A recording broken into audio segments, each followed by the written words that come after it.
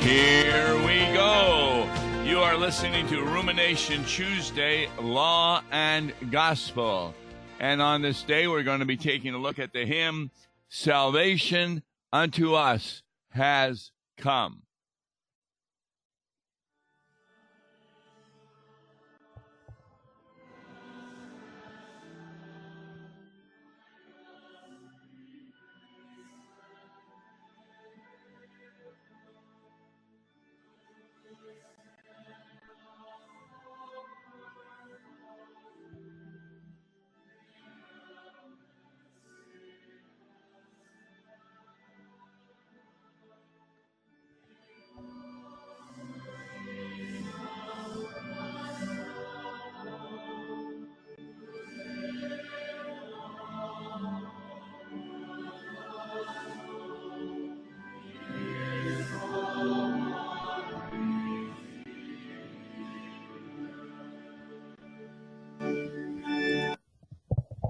Now, a lot of people are wondering, why are we doing Salvation Unto Us Has Come? We actually have a choice of 3 hymns for this coming Sunday. One of them is, of course, for the Sunday of Pentecost. But it's also Reformation. And there are 2 options for Reformation. Of course, Martin Luther's A Mighty Fortress Is Our God, and also Salvation Unto Us Has Come. We're going to do Salvation Unto Us because we've done Martin Luther's A Mighty Fortress other times this year. In 1523, when Martin Luther was writing the Latin Mass, and he wanted it for lay people, he expressed a strong desire for hymns in the vernacular, that is the language of the people. He was committed to providing German language hymns for the people to sing and was actively seeking gifted poets to work with him on this project. One such poet was Paul Speratus, born 1484, died 1551. He wrote 3 of the 8 hymns published in the First Lutheran Hymnal. And in that First Lutheran Hymnal, the first hymn was Luther's Dear Christians, One and All Rejoice. That hymn was followed by Speratus's Salvation Unto Us Has Come. Both hymns clearly distinguish law and gospel and proclaim that the sinner is justified by God through grace.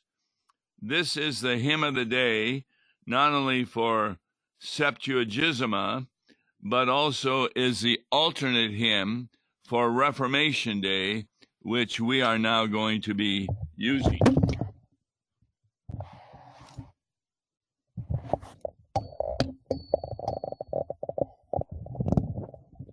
Excuse us, we had a problem with the microphone, but I think we're okay now.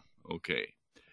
The person that we're going to have on the line with us today, though, is not Mark Smith. He's on assignment, but we're going to have with us Mark Laverty. Hi, Mark. Good morning, Pastor. Good morning. Mark is well known to people on KFUO. He's not only an organist at Zion Lutheran Church in the area, but he also, were you not the one who dedicated the piano here at the headquarters, that grand piano when they got it? Oh my, that's going back a ways. I believe I did. Yes, you did. I know. I also just dedicated another grand piano up in Chicago area this past May with a big concert up there. Yes, and you're also well known for going around doing concerts, but also for the pro-life, correct? Yes, that's another issue that's dear to my heart. The killing of unborn babies just is not what a caring country should be doing and allowing. And so I try to help Lutherans for Life and some of the other local pro-life organizations with the benefit concerts and so forth. Okay, so we're going to take a look at salvation unto us has come.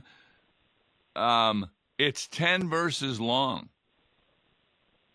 Well, it's actually 14 stanzas long, according to the Lutheran Hymnal Companion. There were 14 original stanzas that Speratus wrote, but we only used 10 of them in our hymnal. That's correct. So why don't you go ahead and read the first stanza, and then we'll talk about it. Okay, I'll do that. But first of all, before that, I want to wish you a happy commemoration of Philip Nicolai, Johann Heermann, and Paul Gerhardt Hymn Writers Day. Today is the commemoration of those three hymn writers in the Lutheran Church. Excellent. They did some wonderful hymns. All right. Yeah, they were all basically 16th century composers. Right. Stanza 1. Okay. Oh, and I love the first phrase. It encapsulates both Let's go law ahead and and read the first stanza. Salvation unto us has come by God's free grace and favor. Good works cannot avert our doom. They help and save us never. Faith looks to Jesus Christ alone, who did for all the world atone. He is our one Redeemer. Yes, that's very close to one of the readings for this Reformation Sunday, namely Romans chapter 3. It says very clearly that good works cannot avert our doom. And that's why we indicated this is a great law and gospel hymn. It certainly shows that one is not saved by works, but by faith, looking to Jesus Christ, who did for all the world atone. He is our one Redeemer. All right, what else do you like about this verse?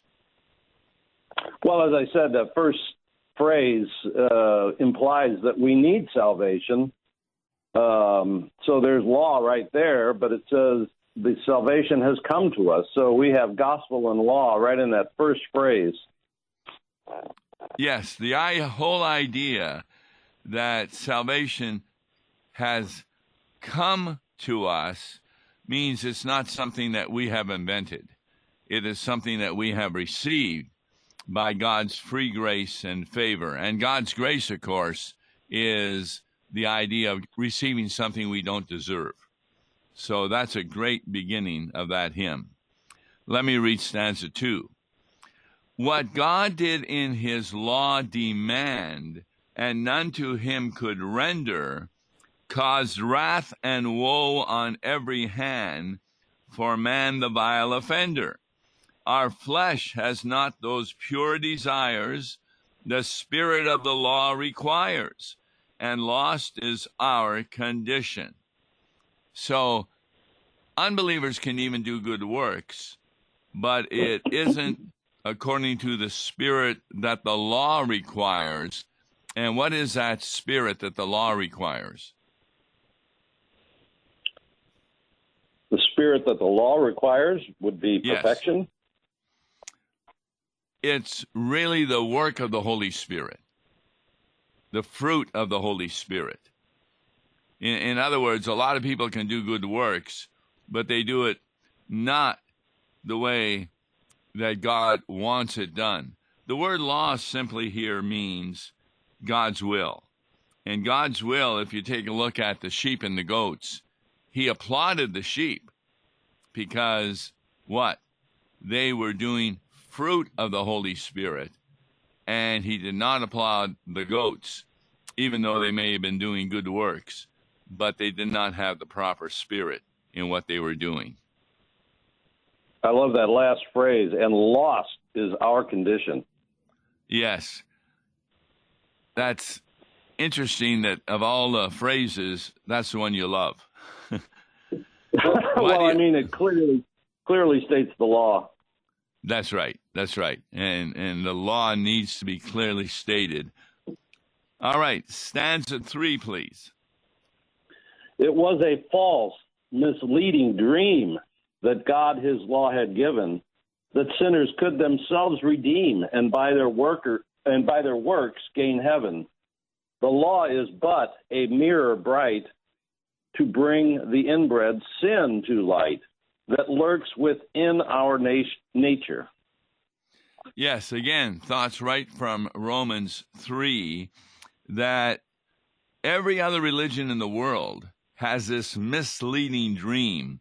They have a set of laws, and they believe that their God has given them so that they could redeem themselves. But that's not possible. There are nothing that their works gain heaven.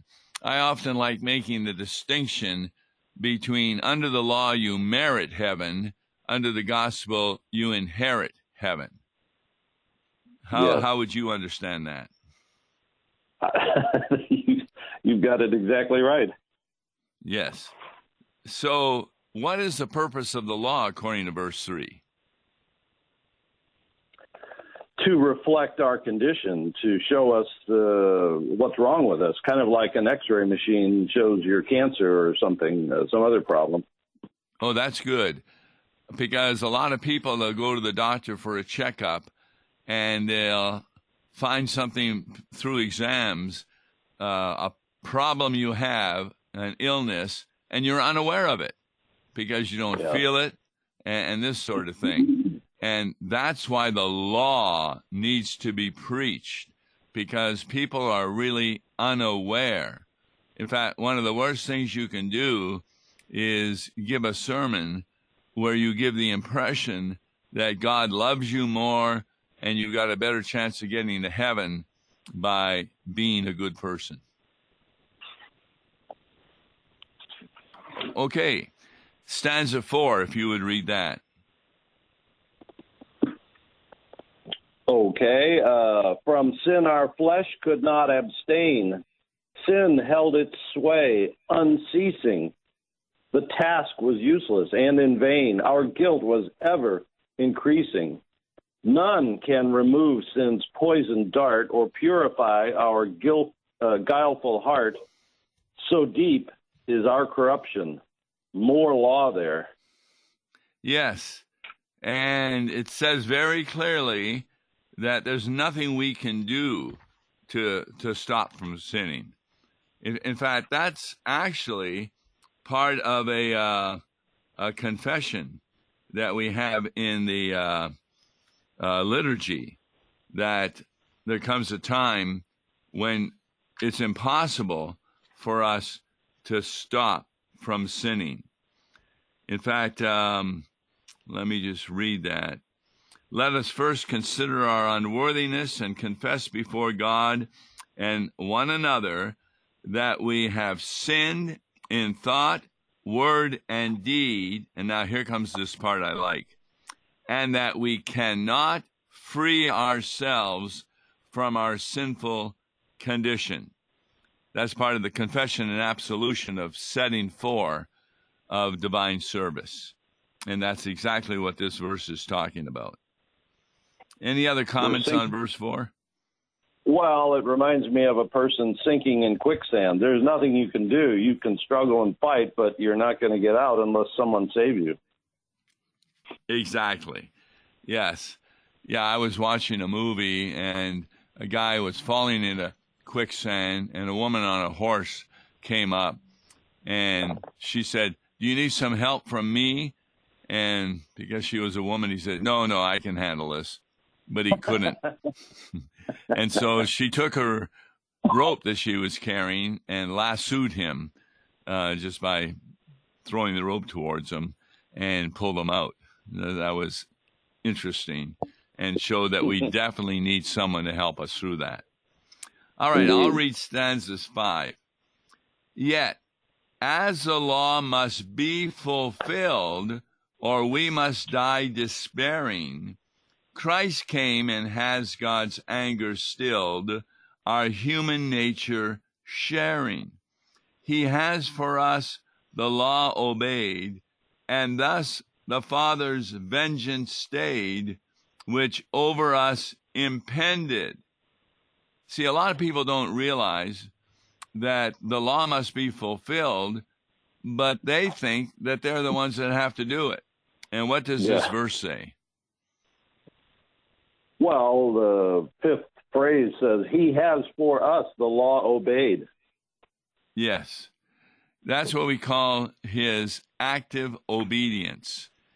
And then his passive obedience was taken upon himself the punishment we deserved because we were not obeying the law.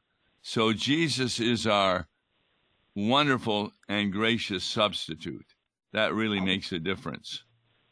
Then the final sentence says, the Father's vengeance is stayed, which was hanging over us, which over us impended.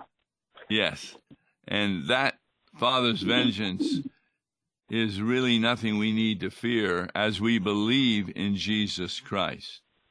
All right, verse 6, please. Since Christ has full atonement made and brought to us salvation, each Christian, therefore, may be glad and build on this foundation. Your grace alone, dear Lord, I plead. Your death is now my life, indeed, for you have paid my ransom. Ransom, that's an interesting word. How would you explain that in a Bible class?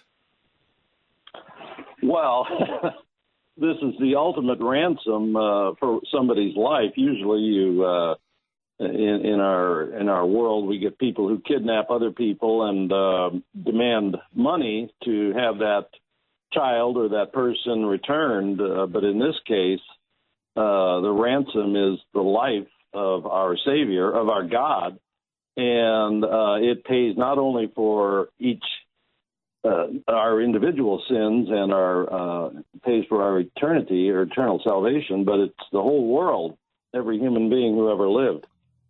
Yes, a word close to ransom is Christ is our Redeemer, and that refers to the payment that was given to free a slave from slavery so they became a free person. So Jesus did that, and that's why every Christian may be glad and build on this foundation. If you want to build on the foundation of your works, well, you're not going to have a very good attitude towards God. Correct. All right, I'll read stanza 7. Let me not doubt, but truly see your word cannot be broken. Your call rings out, come unto me. No falsehood have you spoken. Baptized into your precious name, my faith cannot be put to shame, and I shall never perish. Now, in that stanza, we have the reason why every Christian should say that heaven is my home. And what is that reason?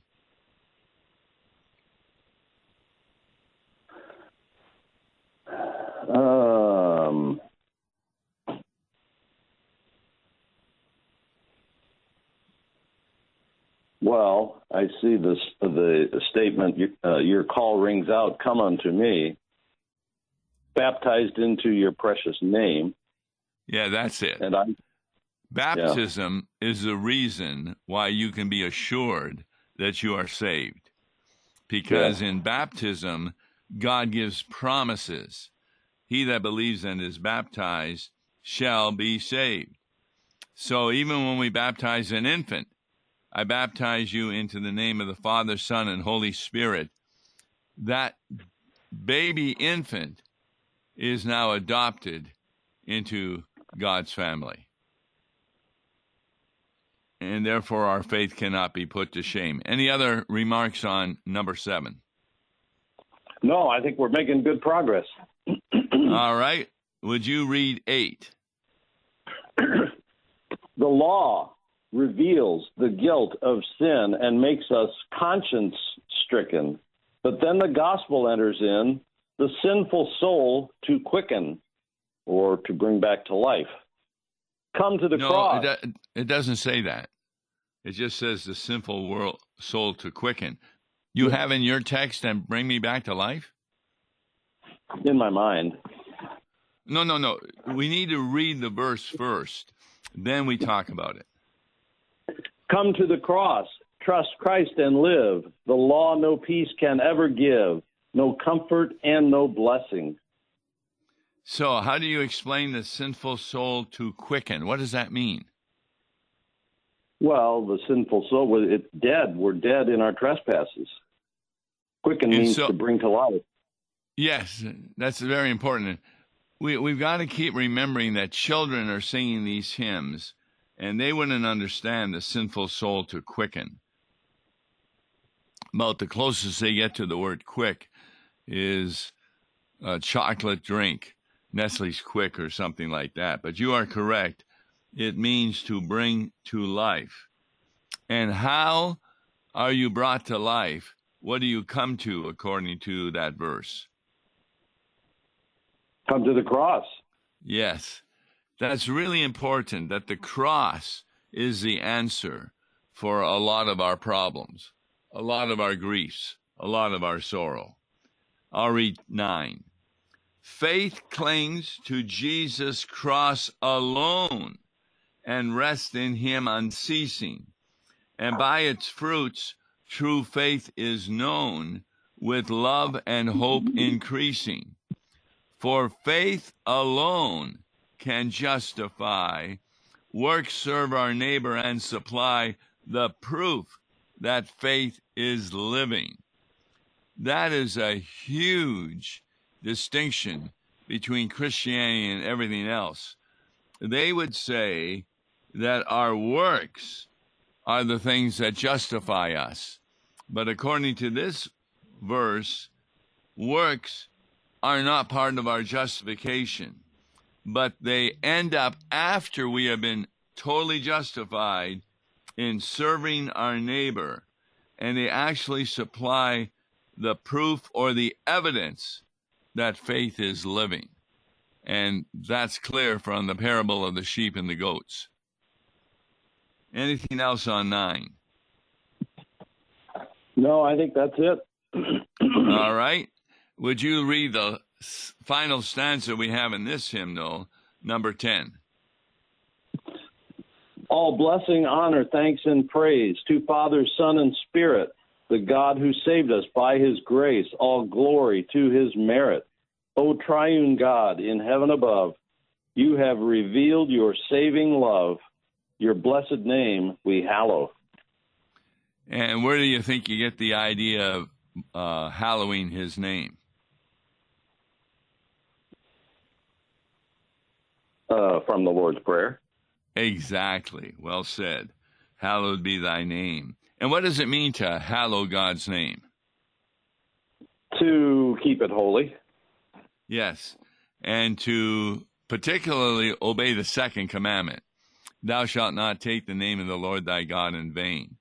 I don't know how much you watch TV or anything, but you rarely see a movie these days where they're not taking God's name in vain, that they're using it for a purpose that he did not intend. And there's a triangle in front of verse 10. Why is that there? Well, that means that this stanza contains a reference to the Trinity, and typically in congregations we stand for that stanza. Yes. Yeah, you'll notice in the first Lutheran hymnal we ever had, there are no triangles. But in this one there are, and it helps us to understand. So, verse 10, the God who saved us by his grace. And that goes right back to verse 1. Salvation unto us has come by God's free grace and favor. Yes. Now, before we get off the air, if people want to get a hold of you to do a concert or a pro-life concert, how do they contact you? Well, they can go to my website, marklaverty.com, and it's MarkLaverty, marklaverty.com. Excellent. And isn't there a CD that you sell? I do have a CD of piano music called Music of Bach. It's a complete a collection of Bach's works. Yeah, exactly. Not all of his works, but just selected ones that I play. That's right.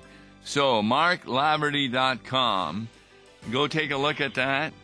Contact him if you're at all interested in having him do a concert at your church or wherever, especially of a pro-life variety. I'm Tom Baker, and that was Mark Laverty. Thank you for listening. Join us tomorrow again at 9:30. God bless you. Listen to Law and Gospel each weekday morning at 9:30 on KFUO. For a tax-deductible gift to Law and Gospel, please make your check payable to Concordia Mission Society and mail it to Tom Baker, P.O. Box 28910, St. Louis, Missouri 63132. To give online, visit lawandgospel101.com or call toll-free 1-877-267-1962. Views and opinions expressed on Worldwide KFUO may not represent the official position of the management or ownership of KFUO, the Lutheran Church Missouri Synod.